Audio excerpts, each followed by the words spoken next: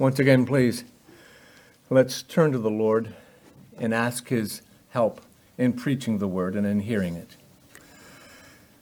Holy Father, we thank you for your grace. Holy Spirit, we now ask that you would come and be with us. Touch our hearts, open our ears. Allow the words that I speak to truly reflect your word. And may Christ be revealed. And may your glory be lifted up, and may people see who you really are. Dispel the darkness today, Lord. Allow us to see your glory. Draw near to us. Be with all those who preach today.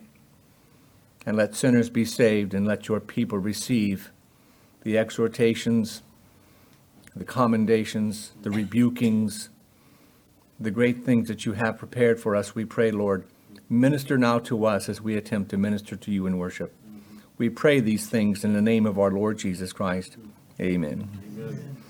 I would like to repeat the words that our fellow pastor said in the announcements, and that is, it's a good thing to see people present in the assembly.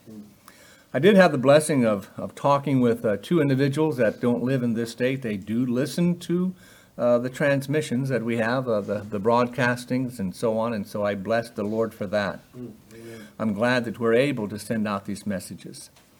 And I say that mass media, the blessings of being able to do this is something that's really a good thing. But the devil has also done these great works with mass media, does he not? No matter how great and innovative the inventions of men, men have used these great inventions for great evil.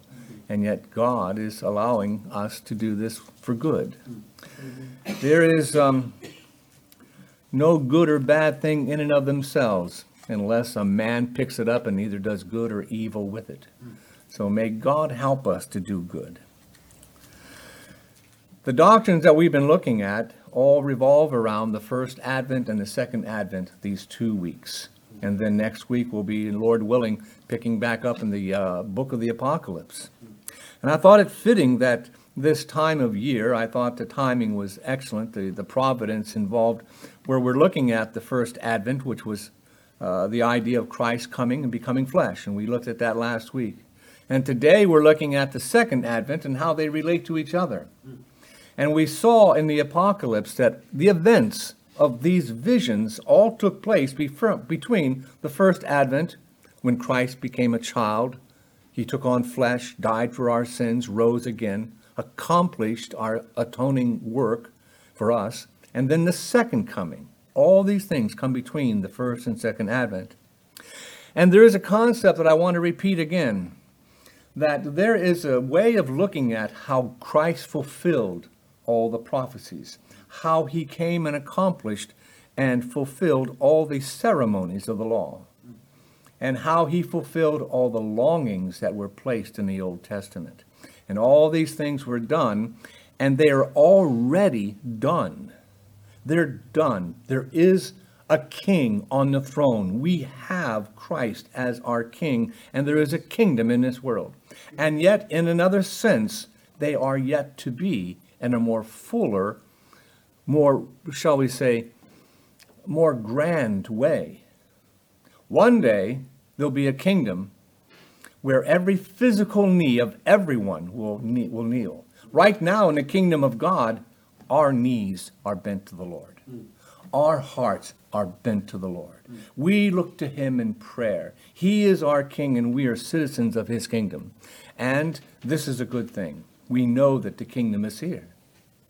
However, on the day he comes again, when he comes again, the kingdom will be complete, and every knee will bow, every eye will see. We see with the eye of faith, but on that day, every eye sees. And so we see that these prophecies have already been fulfilled, and they are yet to be completed, yet to be completed. And so the goal that we have today is to make sure that Jesus Christ receives the full glory that he deserves, and that is in what he has done in saving sinners. Now, what Christ has accomplished in saving us really reveals a great deal of glory to God. And we discussed how the glory of God is really the real goal of what's happening here. But God has chosen in kindness and in mercy to reveal his glory by saving undeserving sinners. And that is where we're at. So right now, as we begin to explore how all these things have been accomplished, and yet they're going to be accomplished in a more fuller way. For example, when his kingdom comes, and you remember how the Lord taught us to pray, thy kingdom come, thy will be done, on earth as it is in heaven. That's a way of saying, even so, come, Lord Jesus, come now, quickly. And yet we have the kingdom of God within us. At that time when he comes again, the kingdom will be irreversibly eternal. Not as though it can be reversed now. It cannot. Everything is as permanent as it can possibly be. But the eye of flesh cannot see that. One day, every eye, no matter whether they will be spending their eternity separated from God or whether they'll be in the presence of God, they will say, who can do this but the hand of God, and it cannot be undone. Only God can do this. This is the work of the mighty God that cannot be undone. One day that will happen, and one day that's coming, where no one can deny the mighty work of God. And we can see that all these promises that were one time promised have not only been fulfilled, but they will now be openly and persistently revealed for all of time. And so we saw that the idea of our first and second advent had two parts to it. The first part was where Christ came, he took on flesh. And this was not a small doctrine. And this is not just an academic doctrine. Sometimes we talk about the incarnation as though, I just want you to get the right idea. I want you to get the right concept. But what we really need to understand is that this was an event that happened. Yes. God became man. He took upon our flesh. And a lot of times we will read in the scriptures where, on the time when the Lord was hanging on the cross, and when he died, the veil in the temple was torn from top to bottom. Well, we have to envision this a little bit, where the Lord actually took upon himself our flesh, and his flesh was torn so that the Holy of Holies, which is the heart of God, could be seen by man. And we could go into the presence of God unhindered. But no one can see it except the Holy Ghost opened the eyes of those. Those who tore that flesh from top to bottom and ripped our Lord and tore his blood from him, that enabled the very presence of God to be in the presence of his people. We saw with our hearts the very heart of God, the Holy of Holies. And this is not a small task. This is the defining battle against evil. I'd like to just make this example. I heard a preacher say one time that there is, our victory is completely done, just like on D-Day in World War II. D-Day was a defining battle that said, we're winning this. All we have to do now is get to Berlin. The war is won, but the war was still being fought. Later on V-Day, Victory Day, then everything was signed and everyone was submitted and all the treaties were handed out and all the boundaries were set. But you see, there's a time in between the initial winning blow, the initial winning battle, and then the last day that victory was declared. We live in that time. We live between the first advent and the second advent.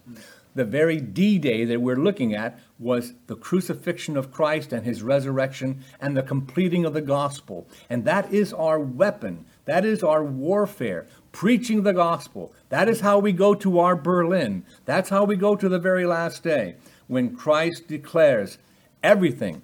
He has become the king of all the world. The kingdom of this world has become the kingdom of our Christ. And that's when it's officially declared. So that's where we left off. This two-part message. The way that we were going last time was taken out of Isaiah chapter 9. So I would like to go back there and read these verses to you again. I would like to just read verse 6 and 7. For unto us a child is born, unto us a son is given, And at that point we stopped, because that is where we say, this is where Christ became flesh. And then the prophet makes this distinction.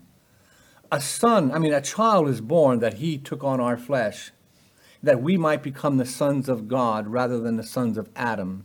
But a son was given. God's son was given, that we might be adopted and become the sons of God ourselves. And so we can see that this first advent centers around the doctrine of the incarnation, the doctrine of the atonement of Jesus Christ, and how that these things will bring us to God. However, the second advent centers around some things that have also already been done, but will be completed in a greater degree when he comes again.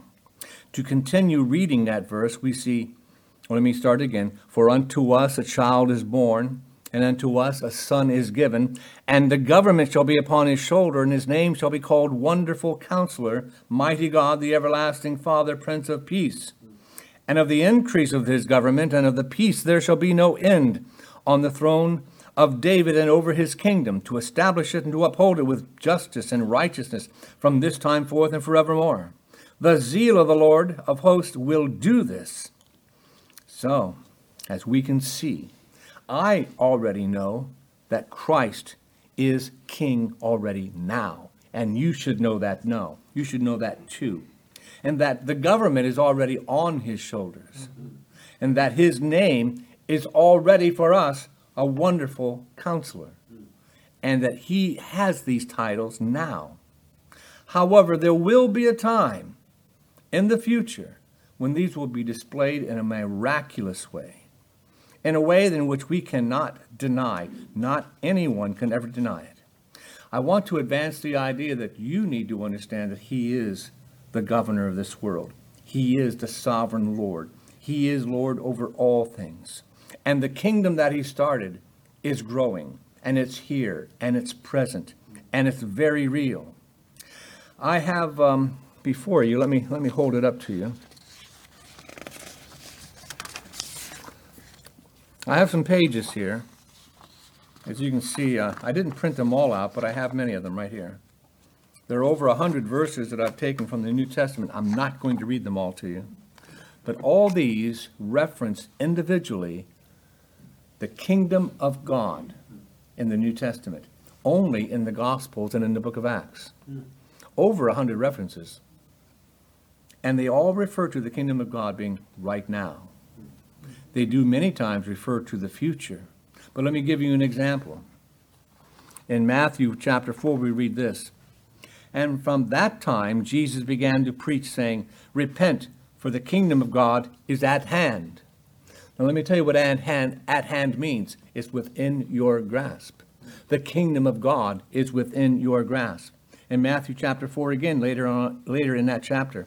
And he went throughout all Galilee, teaching in their synagogues and proclaiming the gospel of the kingdom and healing every disease and every affliction among the people. This is something that some people would say, well, he tried, and they rejected, and it failed. That is not true. He brought the kingdom. Our God does not try and fail. He does not. He brings in the kingdom exactly the way he wants to bring it in. In Matthew 6, we read this. But seek ye first the kingdom of God and his righteousness, and all these things will be added to you. All the things that you pray for. The food you need to eat, the clothes you need to wear, everything that this life requires. But first, seek ye first the kingdom of God and his righteousness. In Matthew 12, we read this, in a debate between him and the Pharisees. And if Satan cast out Satan, well, he is divided against himself. How then will his kingdom stand? But if it is by the Spirit of God that I cast out demons, then the kingdom of God has come upon you. Not just in the future, but has come upon us. You see, what begins now, at that time, is here right now. And it will one day be a glorious revelation of how it will never be changed in the eyes of all. Let me read another one. He put another parable before them, saying, The kingdom of heaven may be compared to a man who sowed good seed in his field. That's not in the future, folks. That's right now. He put another parable before them, saying, the kingdom of heaven is like a grain of mustard seed that a man took and sowed in his field. It grows. The birds of the air lodge in it. It's huge. Let me read another from Matthew. The kingdom of heaven is like a treasure hidden in a field, which a man found and covered up, and then in his joy he goes and sells all that he has to buy that field. Every man that presses into the kingdom of God, every man that sees the value of Jesus Christ and runs from his sin to be saved from his sin and obtains Christ by the grace of God, has found the kingdom of God. He becomes a citizen of that kingdom. He goes from the kingdom of darkness to the kingdom of light, and his kingdom is advancing. It cannot be stopped. The gates of hell will never prevail against it. His kingdom is here, and it is now. In Matthew 13, again, the kingdom of heaven is like a net that is thrown into the sea and gathered fish from every kind, all kinds, rich, poor, powerful, weak, intelligent, simple. Every kind, every nation, every race of all kinds, but especially among the weak, especially among those who have no power within them. That's where they find their power in Christ. They become members of that kingdom. Well, I have so many, but I'm not going to read them all. Let me see which ones I want to at least give you some. Here's one I want you to know. Being asked by the Pharisees when the kingdom of God would come, he answered them, the kingdom of God is not coming in ways that it can be observed. Nor will they say, oh, look, here it is, there. For behold, the kingdom of God is in the midst of you. Well, who was in the midst of them? The Lord himself, the King himself. All these things, many, many passages that prove that. But now we can see that this has already happened, but it's not yet what it's going to be. Not yet what it's going to be. What a day that will be when the Lord Jesus Christ comes back. It will be a tremendous blessing. Let's very briefly now turn to our text in Isaiah chapter 9, and we'll take a look at those two verses in detail. And I just want to remind you that last week we looked at how chapter 8 said that this land was dark and filled with gloom and filled with that. And that really reflects the world, doesn't it? Mm-hmm. It does. This world is in a thick darkness. It's in a very dark place. And when our Lord comes to this world right now, and what I'm saying is that he comes with the gospel. When the gospel of Jesus Christ is preached, the word of God goes forth. Now, at the beginning, the word of God became flesh, and he completed the gospel. And now the word of God is the seed sown into the hearts of men, and the seed is cast out. That is what the kingdom of God is like. And when men believe, then that seed grows in the cursed ground, and it begins to grow fruit of the Holy Spirit, whereas before it only produced thorns. So we see the kingdom of God growing in a dark place where light comes, in a dead place where life comes. And this is what happened in the land of Zebulun and Naphtali, in that place that where Midian would come up from the south and just ravage the land, but by the sword of the Lord and Gideon, they dispelled all that with only 300 warriors, pushing out 135,000. That is what is like in this congregation. We have a very small group of people against the entire world. And should we say, oh, we can't win? No. When these vessels of clay are broken and the torch inside, the light inside is revealed, we shout the word of God, the sword of the Lord. And you know what that is? The word of God. We shout the gospel to the world, and they flee before the hand of God. There is victory in the hand of our Lord. It is not us.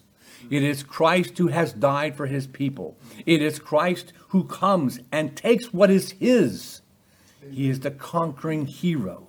The kingdom of this dark world becomes the kingdom of our God, the kingdom of Christ himself. He comes. He breaks the yoke of the burden. Men suffer under sin. They labor under the burden of sin. And Satan and the world and the flesh is no good taskmaster. They're harsh. They oppress us. They oppress the sinner. They live at war with God and with each other from day to day. But God brings peace. God has provided a child and a son. And he's been given a name. Well, he's been given several names. And so let's begin to go over that with what the scripture says. As we can see, in the ESV it says a wonderful counselor. But in the King James Version, you'll find that the word wonderful is followed by a comma, where it says wonderful counselor, the mighty God, the everlasting Father. Now this word wonderful is a good word to describe counselor. It is also a good word to describe the everlasting Father, also a very good word to describe the Prince of Peace. But it is a word that means miraculous. It is miraculous. Our God is a miraculous God. He is a God filled with wonder, filled with miracles. And we may say, well, I would like to see these miracles. All you got to do is look around and see every man that turns from darkness. You've seen the greatest miracle you'll ever see. You cannot have a miracle greater than that which was dead become alive. People that have a great darkness and thickness over them come to life and follow Christ. It is a miraculous thing. And he becomes a miracle to us. Not as though he was never before, but I'm saying that we are able to see with the eye of faith the miraculous things that our God has done. And he is the counselor. Where in this world can we seek the counsel that will save our souls? Can you go to a psychiatrist? Can you go to the state? Can you go to the schools? Can you go to the government? Where can you go to receive the counsel that will save your soul? The scriptures say, come and buy wisdom. That's what it says in the Proverbs. Buy wisdom without money. And who is going to give you and sell you this wisdom for free? Only Christ can do this. He is the great counselor of the one whose hearts are troubled and they're under the weight and burden and oppression of the world. They know about the sin and the darkness that they live in. It's oppressed them. And their peace is robbed. And the counselor comes and says, look to the cross of Christ. Look to what he has done. One day he's coming back, but the sword of the Lord is the cross of Christ. It is the weapon that comes and it will save your soul. He is the mighty God. This is a task that only a mighty God can achieve. Now the Lord is mighty. He is God. The Lord Jesus Christ not only claimed to be God, he is God. And there are those today that say, well, he never really claimed to be God. As a matter of fact, he says, I'm the Son of Man. Oh, my goodness. The silliness that people have, the ability that they have to see darkness in the light, the greatness that they have in their souls to suppress the truth. God has read his word. Today has the scripture been fulfilled in your ears. He says, I am that mighty God. I am the one who has come to do this. Now, he is the everlasting Father. Now, it doesn't just mean that he is the everlasting God, because he is. He is the everlasting God, no doubt about that. But how many of us would treasure and understand that there is a place of comfort in the arms of a loving Father? And this is not the Father that you know. Because I don't know about you, but if I think about, well, if the Lord is anything, if the Lord's a father the way my father was a father to me, I can do without that. But he is a father that every one of us should have had. And he is not just a father, he is an everlasting Father. He will never stop loving you as a son. Never. He is the everlasting Father. And that's the emphasis. A father's love bestowed upon children that never ends. He is the Prince of peace. Men will war against their own souls forever. Wars will always be fought in this world, and they always come from the hearts of men. Whether it be a squabble in the nursery, or whether there be a squabble in the schoolyard, or whether there be a squabble down at the bar, or whether there be an insurrection at the government, or whether there'll be wars between countries. These things do not just spring up out of nowhere. They come from the hearts of men. And there is only one who can take the war out of a man's heart, and that is Christ. The greatest war he'll ever fight is between himself and his Maker and his God. And God has made peace through Christ. Christ has brought us into the presence of God. He is the Prince of Peace. That's his title. That's his name. We own it. But one day when he comes back, there will never be another war, never be another thought of anger, of hatred, of rebellion, forever and ever and ever. Do you see we embrace it now? We embrace it now, but there'll come a time. We already have it, but it's not what it's going to be. It's not what it's going to be. The kingdom of God, what is it and what it is not? Well, I'll tell you what. It is not something that's local. It's not just in the U.S. and not just in Titusville. It's not in just one place. There is no boundaries for this kingdom. If you want to know what a kingdom is some place that has boundaries. You get visas, you get passports, you have sometimes a border wall, sometimes you have whatever it takes to go from one place to another. You have to negotiate between countries to have people traverse the boundaries of one country to another country. And when those boundaries come in conflict, you get war. You get war between countries. But the kingdom of God has no boundaries even right now. It is not geographical. And another thing, these countries and these kingdoms, they're bound by time. There's not one country that was ever started, not one kingdom that started that hasn't ended. Every one of them has. From Nebuchadnezzar, from Nimrod, to the Caesars, to all the dictators of the world. They began and they have ended. But there is one that has started that has never ended yet. And you know what? It never will end. It never will end. They may say, oh, well, when is he going to start? He has already started. It started at the cross when he rose from the dead and ascended on high and sat on his throne. And he has members or citizens of his kingdom. And it spreads throughout all the world. It's like a mustard seed growing larger and larger. That is what the kingdom of God is. It is universal. It crosses every social, racial, economic, and human boundary there is. There is no boundary that way. It cannot be stopped. It cannot be avoided. And it cannot be uncertain. It is always going to be inevitable. Kingdom of God is coming. It is powerful. How do I say it is powerful? It is accomplished by the zeal of the Lord. By the zeal of the Lord. The zeal of the Lord will do this. Now you may say, well, what does that mean? He's just really, really, zealous? Is that what it means? Well, when you think about the attributes of our God, he's everywhere. He knows all things. He's omnipresent.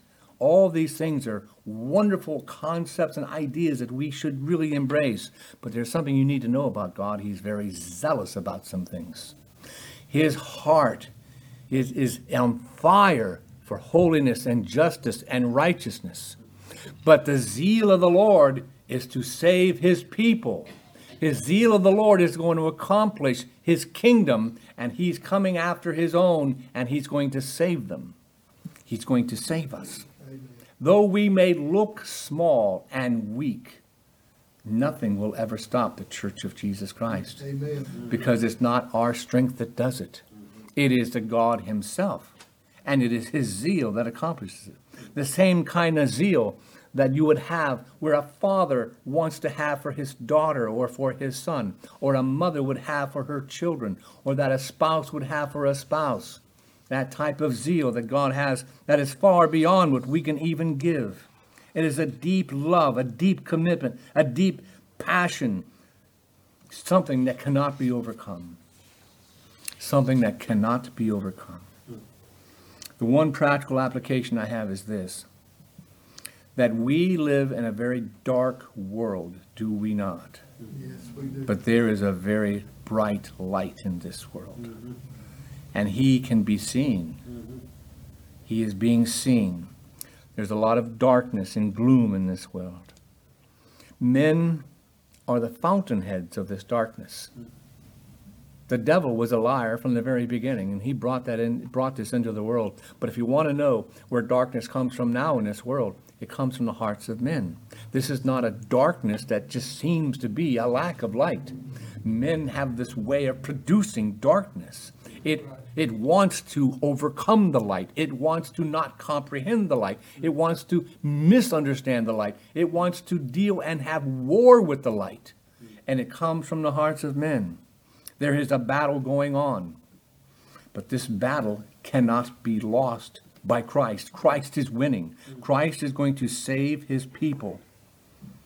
Now I want to give, I selected the text that I read from Luke chapter 4 because I wanted to emphasize the fact that our Lord wants us to understand, when I say our Lord wants us to understand, that all the things that need to be done are being done and have been done and will be done by Jesus Christ. He is the one that's able to take the scroll from the hand of him who sits on the throne. He breaks the seals. He is authenticated and authorized. Authorized means he has been given the right to do it. And authenticated means he has proven that he is who he is to do it. How did he authenticate himself? He died for sins and rose from the dead and sits on his right hand. That's authentication. The authorization to do what? To save his people. And it's going to be there. And if you can envision this, if you can see it, Christ comes in, he grows up, he is driven by the Holy Spirit into the wilderness, and he is tempted of the devil 40 days, and he begins his ministry. And he preaches in his hometown. In his hometown, where the people say, we know this guy. And yet he stands up and he says this, give me the scroll of Isaiah. And he says, the Spirit of the Lord is upon me, because he has anointed me to proclaim good news to the poor. And he has sent me to proclaim liberty to the captives and the recovering of sight, and to the blind, and to set at liberty those who are oppressed, just like in Isaiah chapter 9. And to proclaim the year of the Lord's favor. And he rolled it up. And he sat down, and everyone was saying, well, what is he saying? Well, why is he speaking to us like this? And then he says, today this scripture has been fulfilled in your hearing. And you know what they did? They tried to throw him off a cliff. I'm telling you right now that the Lord, he has fulfilled and has accomplished all that needs to be done, and he's doing it every day, even in our lives right now. Right now, and will be tomorrow. And one day he's coming back. And what the eye cannot see, the eye will see. Every knee, not just ours, every knee is going to bow. I would say this, oh, come, Lord Jesus, even so come. Come now. As the longing heart said, oh, come thou long, expected Jesus. Oh, come to set us free. They prayed that he might come. He wasn't the king they expected. All he did was save their souls. Do you see the blindness of men? But now we live in this kingdom. And one day that kingdom's coming. That kingdom is coming. And praise God that we are able to live a life that we can say, we have opportunity to resist sin. Let's take advantage of that. We have opportunity to glorify God in a dark place. This is our only opportunity to do so. Because when he comes back, all sin will be gone. Let us now take this opportunity and do all that we can to please and to serve our God. He is our King. He is our Savior. At this time we'll pray, and then we'll have our Lord's Supper. So let's turn to the Lord in prayer. Our Holy Father, we want to thank you that you so willingly sent your Son, and Lord Jesus, that you came and took upon yourself our own flesh for the sole purpose of dying for our sins. We bless your name that you rose from the dead, authenticating all that you have been authorized to do, that you are now governing and ruling your kingdom.